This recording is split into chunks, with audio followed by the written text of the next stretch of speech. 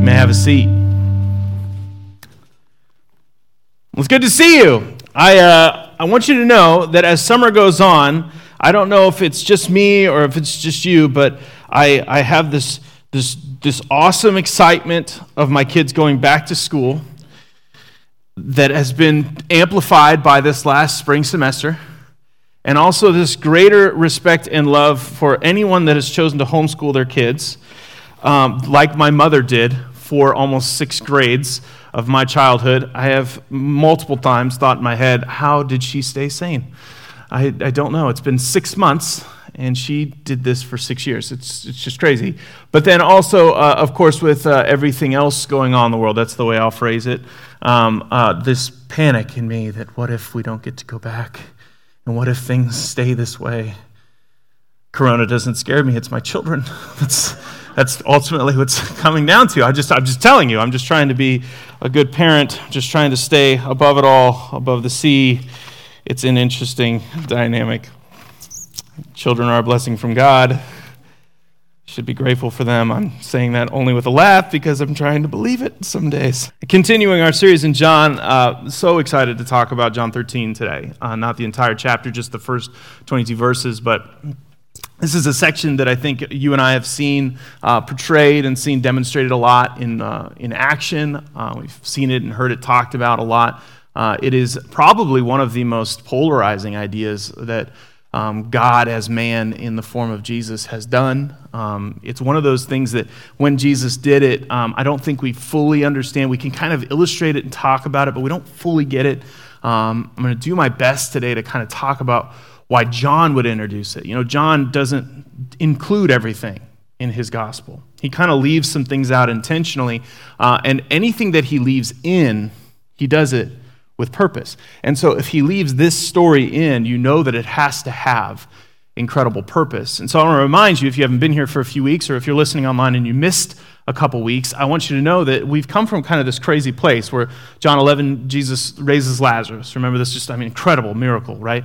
Come out of the tomb, Lazarus does. And then we have just this recording of reactions afterwards, just outpouring of reactions. The Sadducees and the Pharisees want to kill him immediately.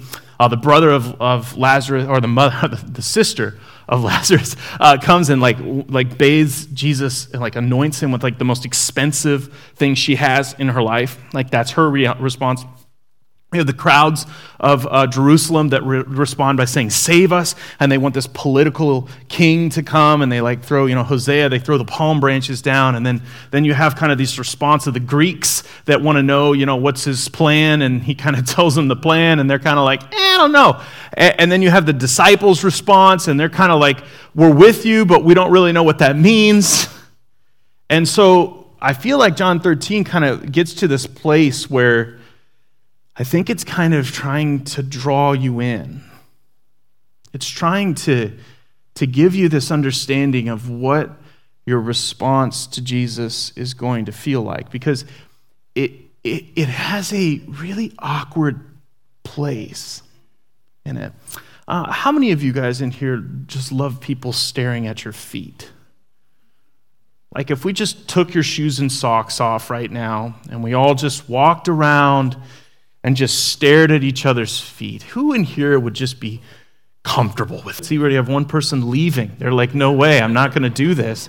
I'm out, we're washing each other's feet today. There's no way that's going to happen. I'm telling you, this is one of those moments.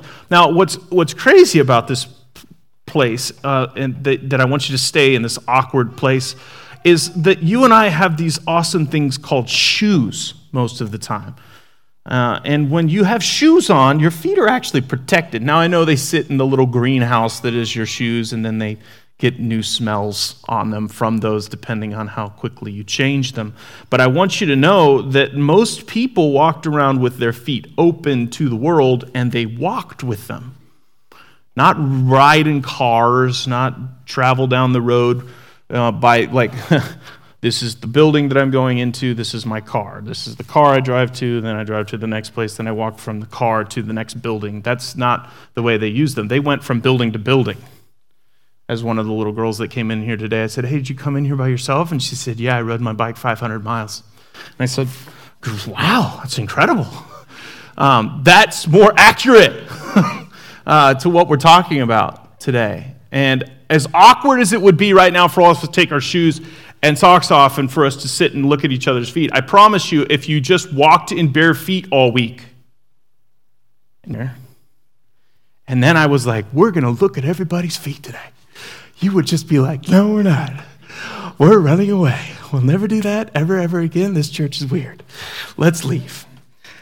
I want you to have that thought in your mind as I begin this, because that's where the disciples are at. They've traveled a long distance. They've come a long way. They've come to this festival, which means there's just a ton of dust and people around, so the crowds are huge. There's animals that are using the same roads, so there's just all kinds of debris on the same roads that they're walking. And then they're coming into a small, confined room because there's not much space in Jerusalem around the time of Passover, so that means there's not a huge amount of space, but somehow it's like God designed it. They get a place, and they're together, and they're hanging out in this space, and they don't have these big tables where they stand up above their feet. No, they lay down and they curl up next to the table. So their feet are like right at the same level of faces around the table. So it's incredibly important what their feet look like. It's incredibly important that those are taken care of, because it's just going to dirty everything up. So that's the context here of John 13. Let's just dive into this passage for a minute. I want to break a few things down. It was just before the Passover festival, and Jesus knew the hour had come for him to leave this world and go to the Father, having loved his own in the world, and he loved them to the end. Now pause. This is just John doing his little thing. Remember, the writer of this gospel just loves to just stick his head in and commentate. You got to picture that.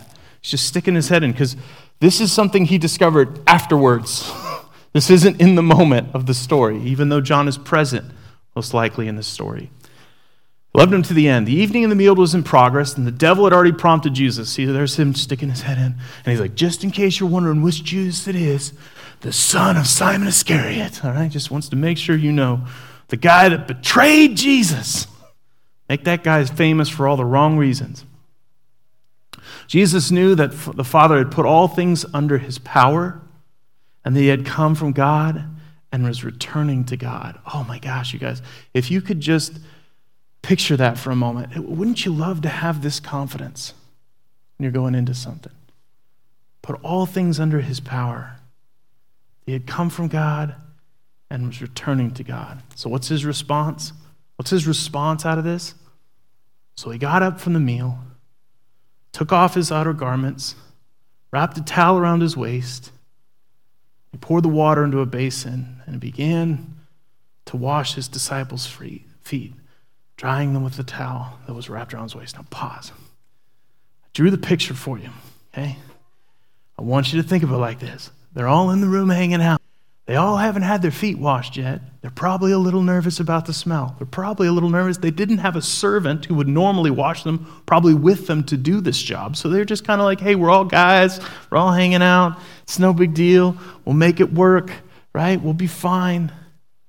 And then the most important person, the Son of God, who he's claimed to be multiple times around them, gets up, wraps a towel around his waist, takes off his outer garment, which would be the position, the status, and then he gets down on his hands and knees and feet. Now, I want to give you a picture of why this is important. That last two verses there, 3, 4, and 5, are just the most important thing. So I want to give you some thoughts here. Empowered with all authority and power. Empowered with all authority and power, and perfectly positioned and purpose-filled. Go to the next slide. Yeah, this too. There we go.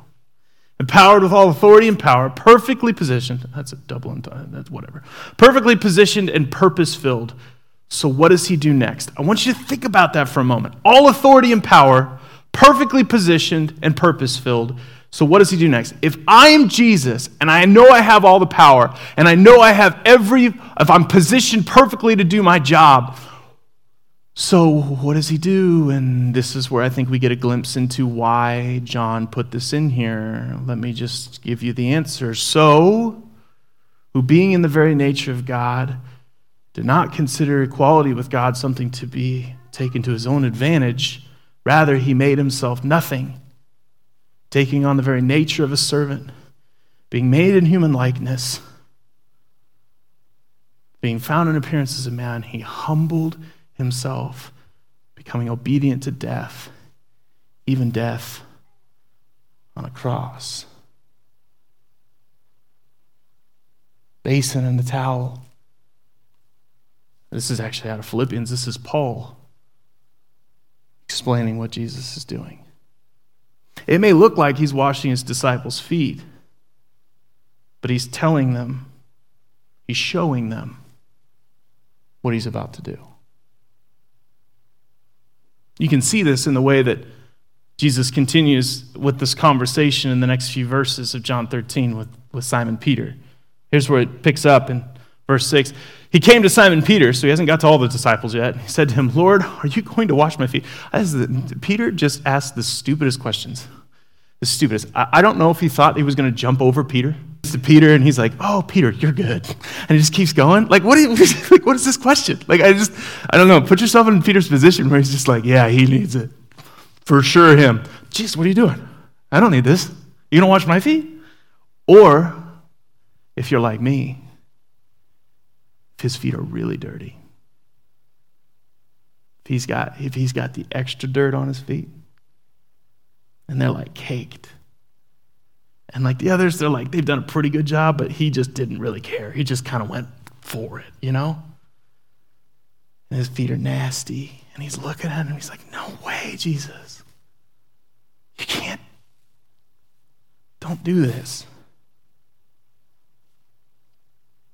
Jesus replied, you don't realize now, we do with Philippians, we do with Paul, we do later, what I'm doing, but later you will understand. Later you'll understand. He keeps the conversation, he goes, no, Peter. Peter said, you shall never wash my feet. That is like one of like the Peter's like statements. You're like, oh, buddy, you're the guy that you're going to lead the church? You're going to lead the church. This is the guy that like, Jesus like, upon this rock, upon your confession, Peter, you're going to be the person, no salvation needed for me. Jesus answered, unless I wash you, you have no part of me. Then Lord, Peter said, and this is why, you see his heart, not just my feet, but my hands and my head as well, my whole body, everything of me. I don't want just a piece. Finally, Peter, just the hard-headed Peter, starts to pick up the signs. He's like, oh, maybe it's more than feet going on here. Maybe I should let him do this. And then Jesus gives us this perfect explanation of what's going on. Those who have had a bath need only to wash their feet. Their whole body is clean. You are clean, though not every one of you is. For he knew the one who was going to betray him. And that is why he said not everyone was clean. Pause again. This is John interluding in here, so let's kind of stops here with the quote, and then John kind of sticks his head in here and goes, he said that because Judas was going to betray him. Just keep imagining John just putting his little thoughts in there. Verse 12.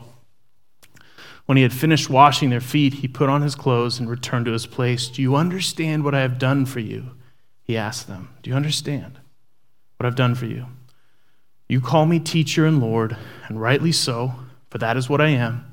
Now that I am your Lord and teacher, and I have washed your feet, you also should wash one another's feet.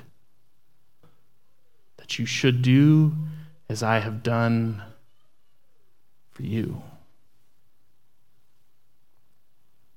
Very truly I tell you, no servant is greater than his master, nor is a messenger greater than the one who sent him.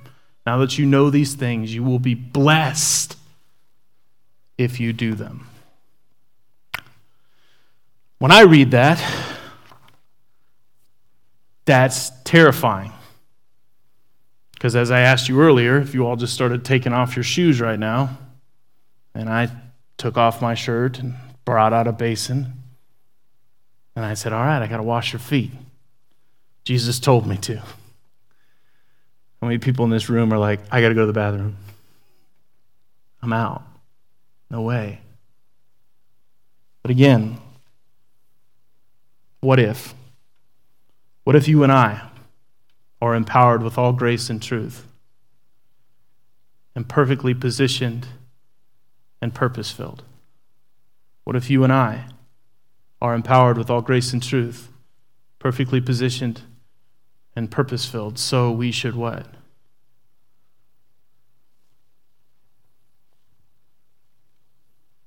You, my brothers and sisters, were called to be free. Do not use your father humbly in love. Or how about this one? Therefore, as God's chosen people, holy and dearly loved, clothe yourselves with compassion, kindness, humility, gentleness, and patience. Bear with each other, forgive one another. If any of you has a grievance against one, forgive as the Lord forgave you. And all these virtues put on love, which binds them all together in perfect unity.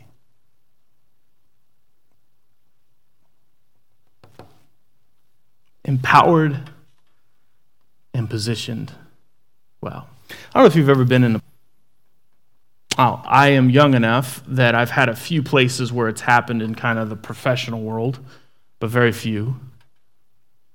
And even then, it's got limitations. But I'll tell you, I was an older brother for much of my life, which meant I babysat my younger siblings a lot. That was my first taste of power. Anybody else in here the older sibling that watched their younger ones? That door creaked shut when their parents left, and then you just turned. It's my house now. My rules. Right? You remember this moment? Mom's going to be gone for a couple hours to the supermarket. You're picking the movie. You're taking an extra dessert, no questions asked. You're putting kids in timeout like it's nobody's business. Right? All authority and power, perfectly positioned, purpose-filled. As a parent, I feel it too. Feel it as a parent? You ever looked a 3-year-old in the eyes and thought, you don't understand who you're talking to? Feel like Clint Eastwood? Give him the stank eye? Dare him to move? I will draw faster. I can run faster than you sometimes if I don't hurt myself. Stronger than you if I haven't hurt my back in the last week. I know where you sleep if you stay there, when I put you there. I don't always act pretty well. Similarly, sometimes I feel like that older brother, more than a parent, more than a father.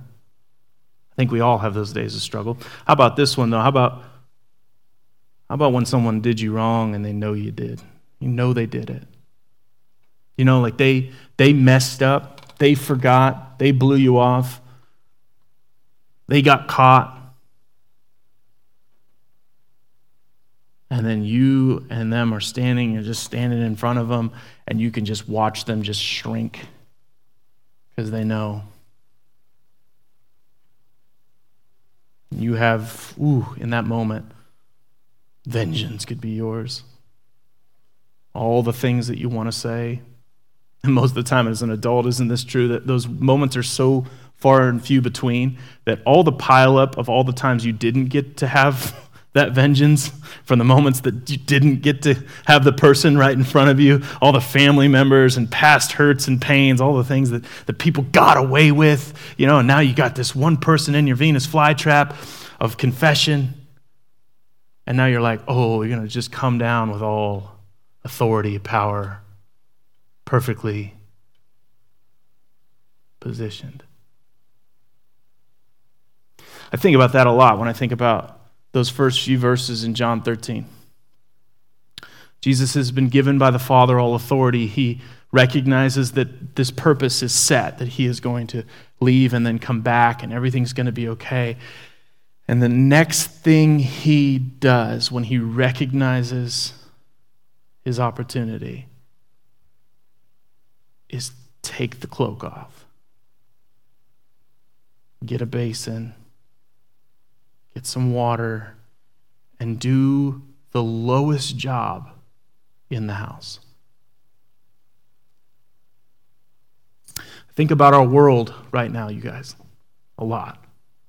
Most of you do every week, every day. It's terrifying. There's a lot we can't control. There's a lot we won't know, and we'll never know about current events or future ones. But I promise you this, if you are a Christian, you have not lost the Holy Spirit. You are still empowered with God's grace and wisdom and truth. It is still in you. You have not lost your purpose. God has not forsaken you. He may walk away from a nation, but he will not walk away from his people that call on his name.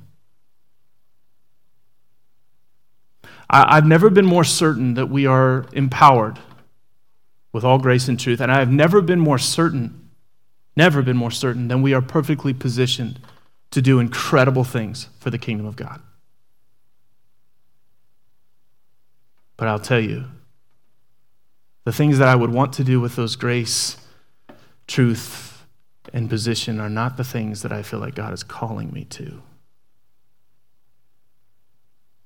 I must tell you, this is a convicting message because the influence of the lowest servant washing feet in the world around him is little to none.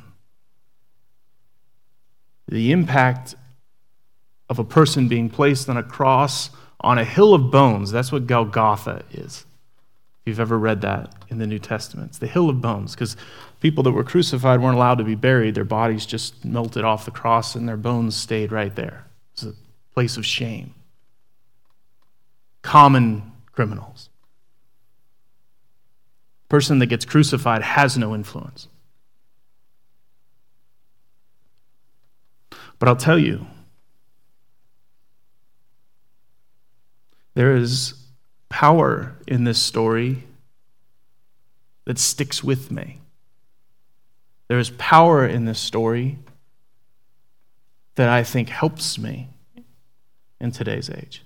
I'll give you one more illustration, one more little story, and then I just want to give you kind of the conclusion in the simplest way I can of this whole section. I listened to a preacher out of Atlanta, and he was talking about the time he got to go to the Colosseum in Rome. It's one of my favorite stories.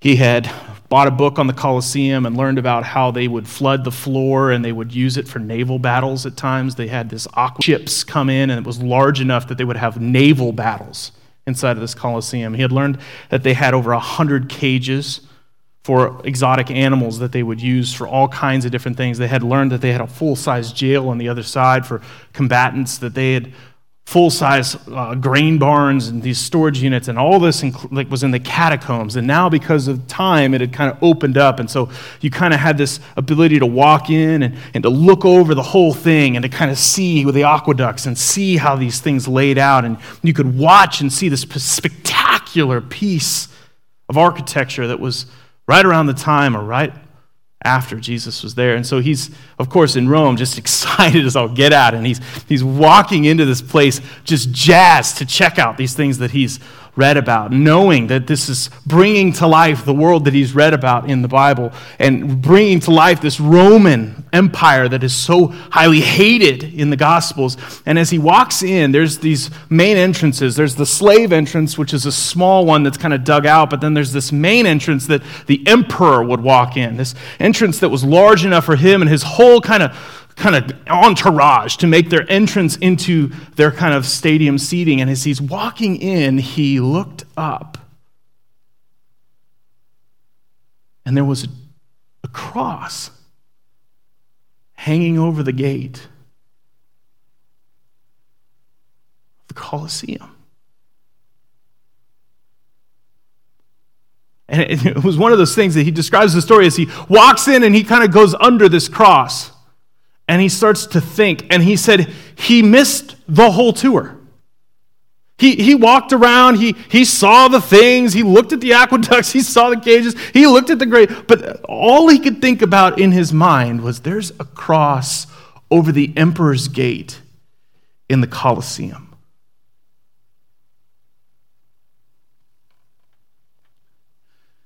You guys, the image of that cross when the Colosseum existed was shame, guilt, betrayal, and absolute torture. The symbol of that cross would have been something that would have displayed defeat, ownership, authority and power, and purpose to do their will upon the world, the Roman world. But just a few thousand years later, there's a cross that hangs above the Emperor's Gate in the Colosseum, and it's not a cross that displays guilt. It's not a cross about future torture or domination. It's a cross that brings hope. It's a cross that shows love. It's a cross that shows absolute sacrifice. And it's hanging over the gate in the Colosseum. He couldn't even finish the tour without going like, I got to talk, I got to tell, I got to say something to somebody. And I'll tell you today, if you want to leverage your authority, and if you want to leverage your position for your own will, for your own opinions, for whoever should be crucified, forgotten, left out. I'll tell you this. When Jesus was given all authority, perfectly positioned by his Father, he responded by humbly serving on purpose, with purpose.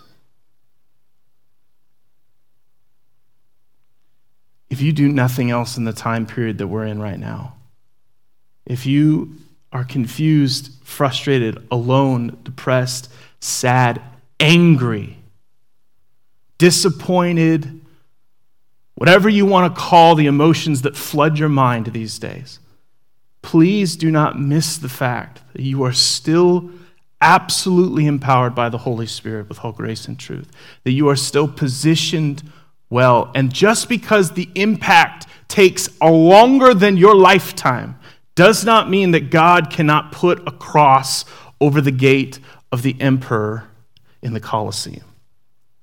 He is not through. He is not done with you. He is using you, and this is the way he has done it, shown it, and described it. When he says you'd be good to do this, it will bless you, he does not mean it will bless you in the sense that it won't have consequence, that it won't have a cost. He is saying it will use your life to the fullest. It will demonstrate my love to the fullest. It will be my kingdom to the fullest. Blessed are those who do this.